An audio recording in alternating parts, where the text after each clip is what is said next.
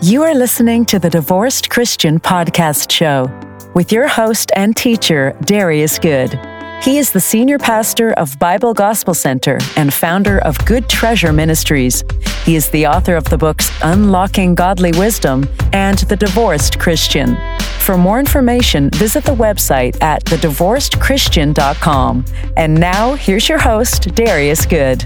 Welcome to the Divorced Christian Podcast Show. My name is Darius Good. Thank you for joining us again for another episode. This is episode number 19.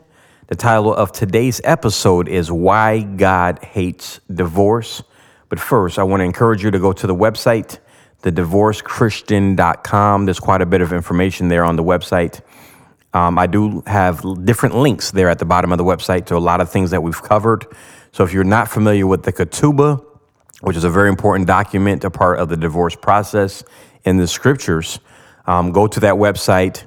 I have links there at the bottom. You can read an actual ketubah where it discusses, the consequence of divorce. All this is laid out leading into the process of the betrothal or the espousal period in a biblical marriage relationship. I also have links to the Levitical laws so that you can read all the different laws that God instituted through Moses that I believe are very important for us to have a handle on if we think we really understand what Jesus is saying. I also encourage you to visit the website, dariusgood.com. So if you go to the divorcedchristian.com and just click on the homepage, it will take you to dariusgood.com. I have a brand new book out that's now available, Fear of the Lord. It is a very important principle that we must understand, we must master. Moses taught the fear of the Lord to the nation of Israel. Apostle Peter and Apostle Paul both taught it to the Christian church. So this is a very foundational teaching that is critical to your spiritual growth, your spiritual maturity. Everything hinges on the fear of the Lord. That's your prayer life, the system of honor, so the system of prayer, the system of holiness, the concept of faith. There's so many angles, increase, that are all connected to the fear of the Lord. So visit that website, or you can go to dariusgood.com/fear God. So that's dariusgood.com/fear God. And you can learn more information regarding this book, Fear of the Lord. It is available on barnesandnobles.com as well as amazon.com. If you're listening to this podcast show, I would appreciate it if you would leave shares, also subscribe to the show and share the show with people that you feel that this information can be extremely valuable to. I want to begin today with why God hates divorce. This is episode number 19.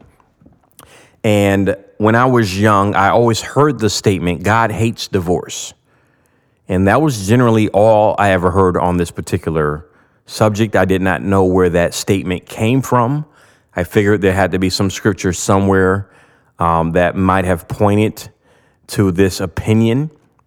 And so the scripture is found in Malachi chapter 2, verse 16. Malachi 2, verse 16. And it says, For the Lord, the God of Israel, saith that he hateth putting away, for one covereth violence with his garment, saith the Lord of hosts. Therefore take heed to your spirit, that you deal not treacherously. That is the King James Version. If I read it out of the AMPC version, it would read, For the Lord, the God of Israel, says, I hate divorce and marital separation, and him who covers his garment, his wife, with violence. Therefore keep a watch upon your spirit, that it may be controlled by my spirit, that you deal not treacherously and faithlessly with your marriage mate. So this is the verse where many point to and say, well, God hates divorce.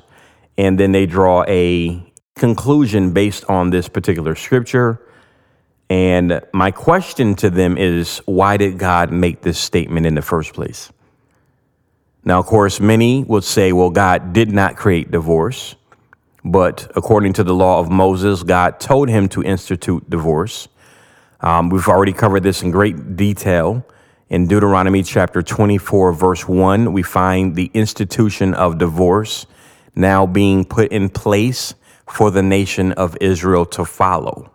Many have said that that was not God's decision, that was Moses' decision. The only problem with that argument is the institution of marriage was also instituted in Deuteronomy chapter 24, verse 1. Now, people say, no, that began with Adam and Eve. It did, but the legality of marriage, where now you had the betrothal period, now you have the ketubahs in place, which was the marital agreement, where they literally sat down and discussed the dowry, the payment from the father to the groom, which was the dowry. Then we have the payment from the groom to the father to compensate, which is kind of like a spousal payment or a bridal payment. They also discussed the consequence of divorce and how much that payment would be in case the marriage was dissolved. And all these details were written into the contract, as well as her status, whether she was a virgin, whether she was a widow, whether she was divorced. They talked about the kids, the inheritance, the amount of property the woman might be bringing to the marriage, other assets that she had. A lot of major details are outlined in this ketubah. And this is the beginning of the marital process. And so Moses instituted this in Deuteronomy chapter 24. So if we want to throw out the divorce portion and say, well, God didn't implement that, then you got to throw out the legality portion of the marriage agreements and the legal binding contracts that we have even today in regards to marriage. There's a marriage contract or a marriage certificate that we signed. That's the legal portion that deals with our marriages.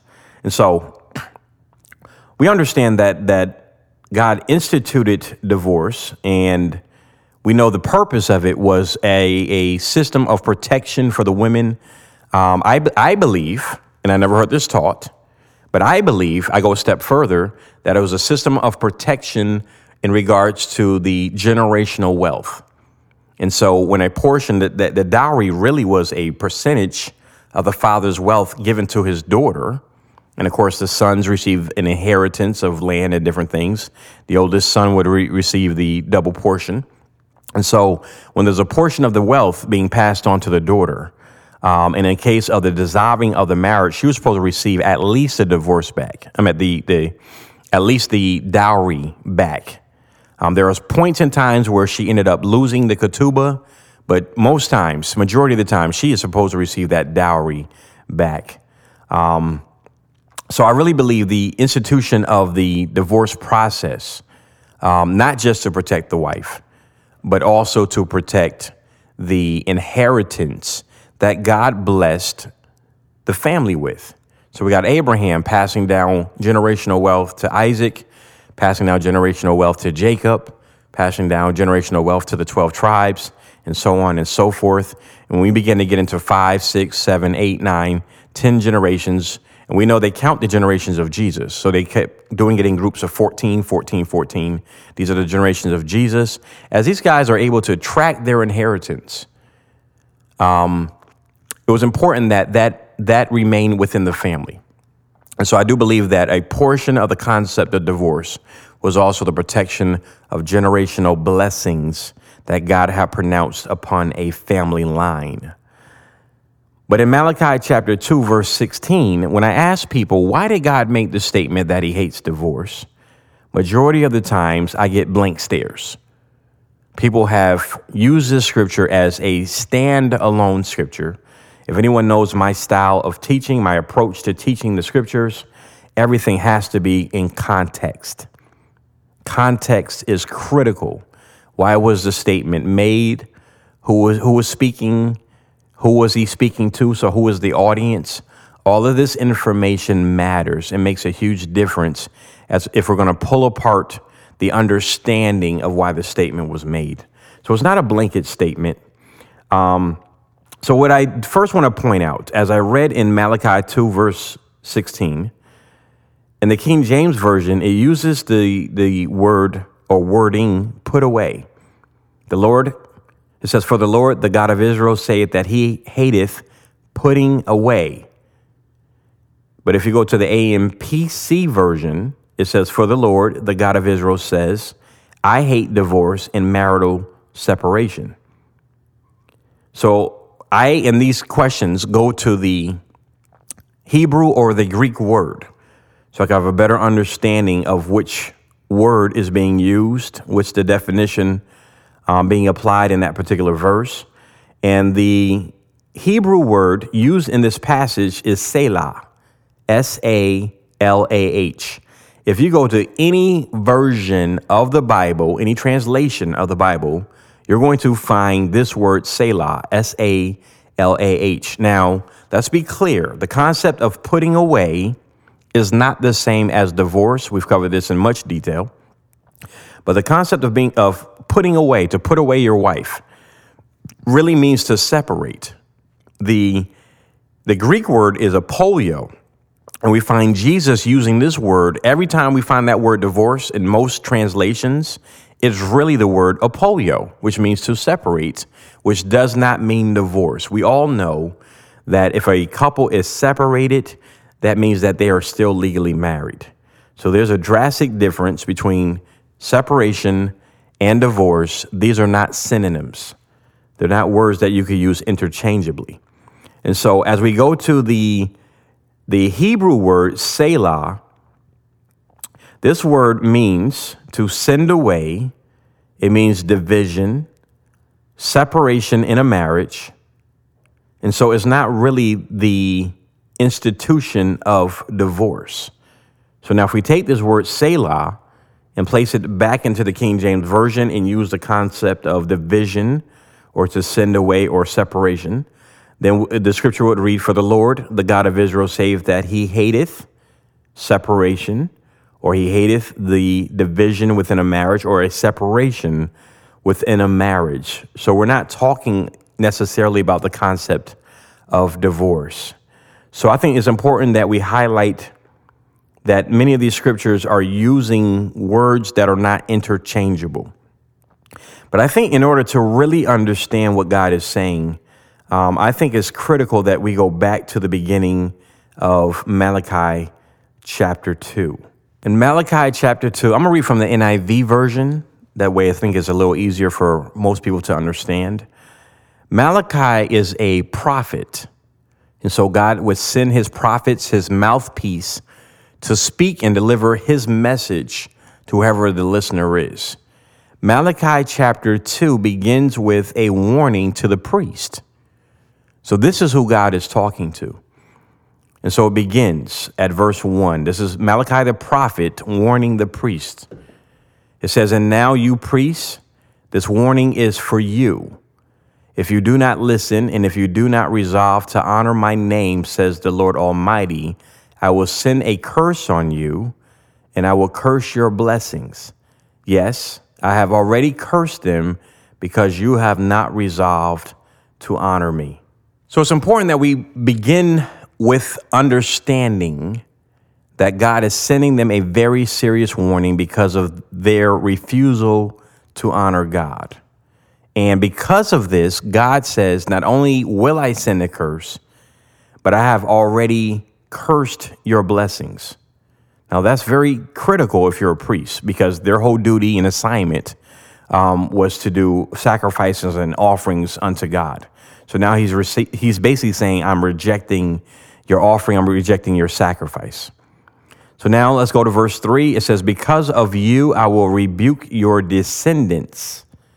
I will smear on your faces the dung from your festival sacrifices, and you will be carried off with it. So now we've realized that this curse is going beyond just not receiving their prayers, not receiving offerings and sacrifices, but it also is going to have a repercussion on their bloodline. So now we talk about generational curses or generational blessings. God is basically explaining to them, you're on the verge of receiving a generational curse. The dung on the face deals with the concept of the embarrassment at verse 4. And you will know that I have sent you this warning so that my covenant with Levi may continue, says the Lord Almighty. My covenant with him, talking about Levi, is verse 5. a covenant of life and peace, and I gave them to him. This called for reverence, and he revered me and stood in awe of my name. So the covenant God made with Levi, so understand the priests are the Levites. They're part of the Levitical tribe, the tribe of Levi. God is saying that my covenant with Levi required reverence. It requires you to reverence me, honor my name, and this is what you guys are not doing. So now at verse 6, true instruction was in his mouth, and nothing false was found on his lips. The King James Version says the law of truth was in his mouth, and iniquity was not found in his lips. So now NIV version, he walked with me in peace and uprightness and turned many from sin. So we're beginning to identify what these priests are doing wrong. So it's clear to understand that they have iniquity in their mouth. The law of instructions, the law of truth is not in their mouth. What's the law of truth? It's the 613 laws that the priests were required to teach and instruct the nation of Israel of how to live a godly, a holy, and a righteous life. It dealt with their interaction with God, man and God, and also the interaction between man and man, civil living situations, communal living situations. The law spelled out how they are to behave, how they're to think. So that is the law of truth. But these priests have iniquity in their mouth. They have false teachings in their mouth. Verse 7, for the lips of a priest ought to preserve knowledge, because he is the messenger of the Lord Almighty, and people seek instruction from his mouth. Verse 8, but you have turned from the way, and by your teaching have caused many to stumble. You have violated the covenant with Levi, says the Lord Almighty. So what these priests were teaching and instructing the nation of Israel, this is what caused God's anger to come upon them. It caused the prophet Malachi to be sent to them with a very, very strong word, letting them know not only has God already cursed you, there is an additional curse coming upon you, and one that will also be added to your bloodline. And so at verse 9, so I have caused you to be despised and humiliated before all the people, because you have not followed my ways, but have shown partiality in matters of the law. What does that mean? There's areas of the law that they just either left and didn't bother to give instruction to, meaning that if people were in an error, they didn't tell them they were wrong. Or it means that they showed partiality. So they were doing some alterations to the law. So this is okay. We're going to let that slide, that sort of thing. And priests did not have the flexibility of to handle God's law in such a way. So this has brought a very strong word of correction. It's brought a curse upon these priests as a result of their behavior and how they are handling the nation of Israel. Malachi 2, verse 10, do we not all have one Father? Did not one God create us? Why do you profane the covenant of our ancestors by being unfaithful to one another? This is very interesting, as God is now pointing out some areas where there is partiality.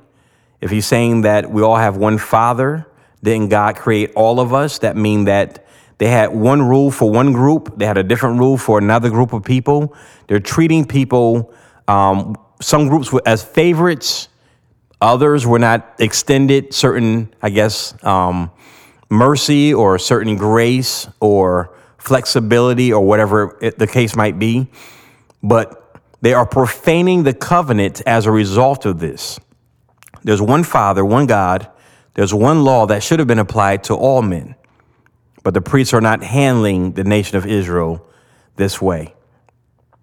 So he goes on to say at verse 10, why do you profane the covenant of our ancestors by being unfaithful to one another? Verse 11, Judah has been unfaithful. a detestable thing has been committed in Israel and in Jerusalem. Now he's talking about the nation of Judah.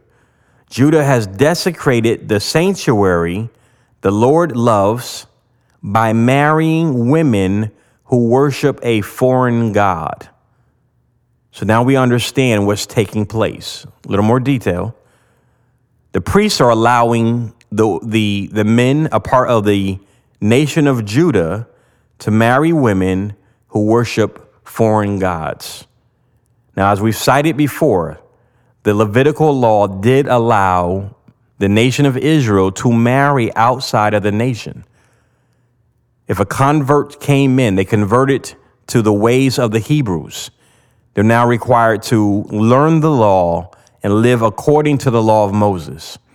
They were instructed not to stop the Egyptians.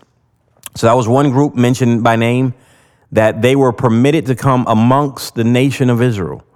But the requirement for foreigners coming into the nation was that they submitted to God, they submitted to the covenant. That means men had to be circumcised. Everything that was a part of the Levitical law, they now were required to follow and were viewed as a full-blood Israelite. But what they could not do was marry someone that was pursuing their own faith, their own religion, continuing the practices of worshiping foreign gods or false gods. And so this is what got the nation of Judah in trouble with God. But I want to keep highlighting this. The priests are in trouble because they're the ones that permitted it. They're not going to them saying the law states X, Y, and Z, but instead they're allowing them to do what is in their hearts. And as God said, it's creating a stumbling block. It's allowing them to go into sin. And the purpose of the priesthood is to preach the instructions of God, is to preach truth, is to preach God's law. And in this case, we're talking about the Levitical law. And so God is holding the priests accountable for this sin coming into the nation of Judah. Let's continue at verse 12. As for the man who does this, we're talking about the man that marries women who worship foreign gods. The King James Version says men that are marrying the daughters of a strange god. These men who do this, whoever he may be, meaning his status, his title, he could be a prince, he could be the head of a tribe, makes no difference. It says, may the Lord remove him from the tents of Jacob, from the tabernacles of Jacob, even though he brings an offering to the Lord Almighty.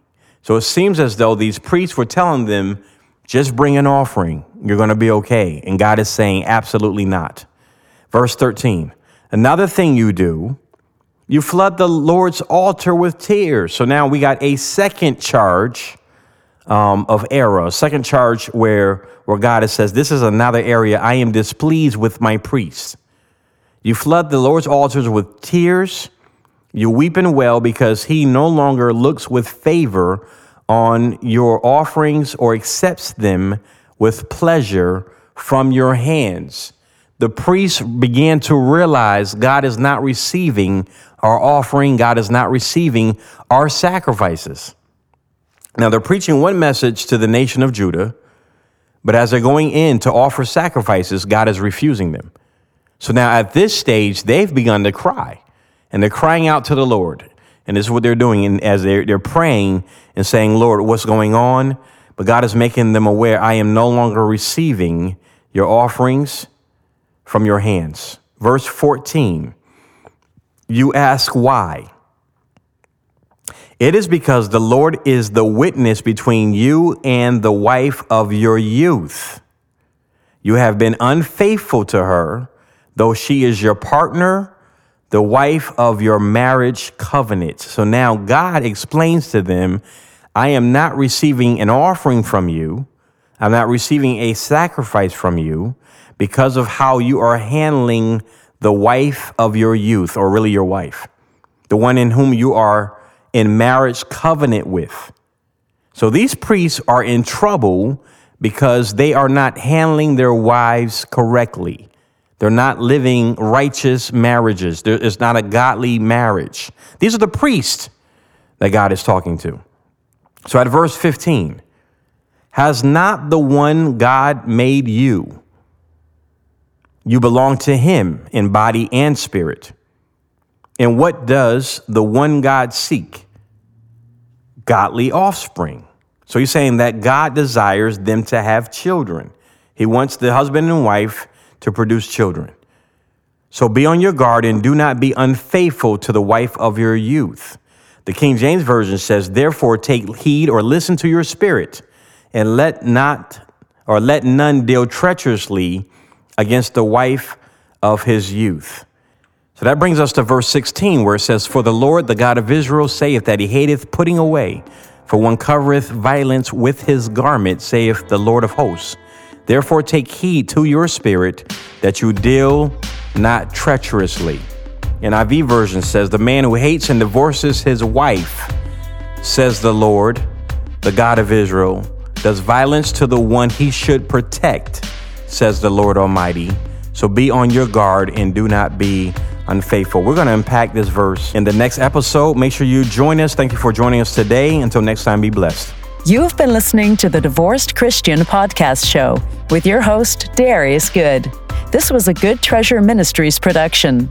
Darius is the senior pastor of Bible Gospel Center, and he is the author of the book, The Divorced Christian. To learn more about this book and other books written by Darius, or to listen to other episodes of our podcast show, visit our website today at thedivorcedchristian.com. We pray that today's episode has brought revelation, understanding, and healing. Please like, share, and subscribe to our podcast show. And until next time, be blessed.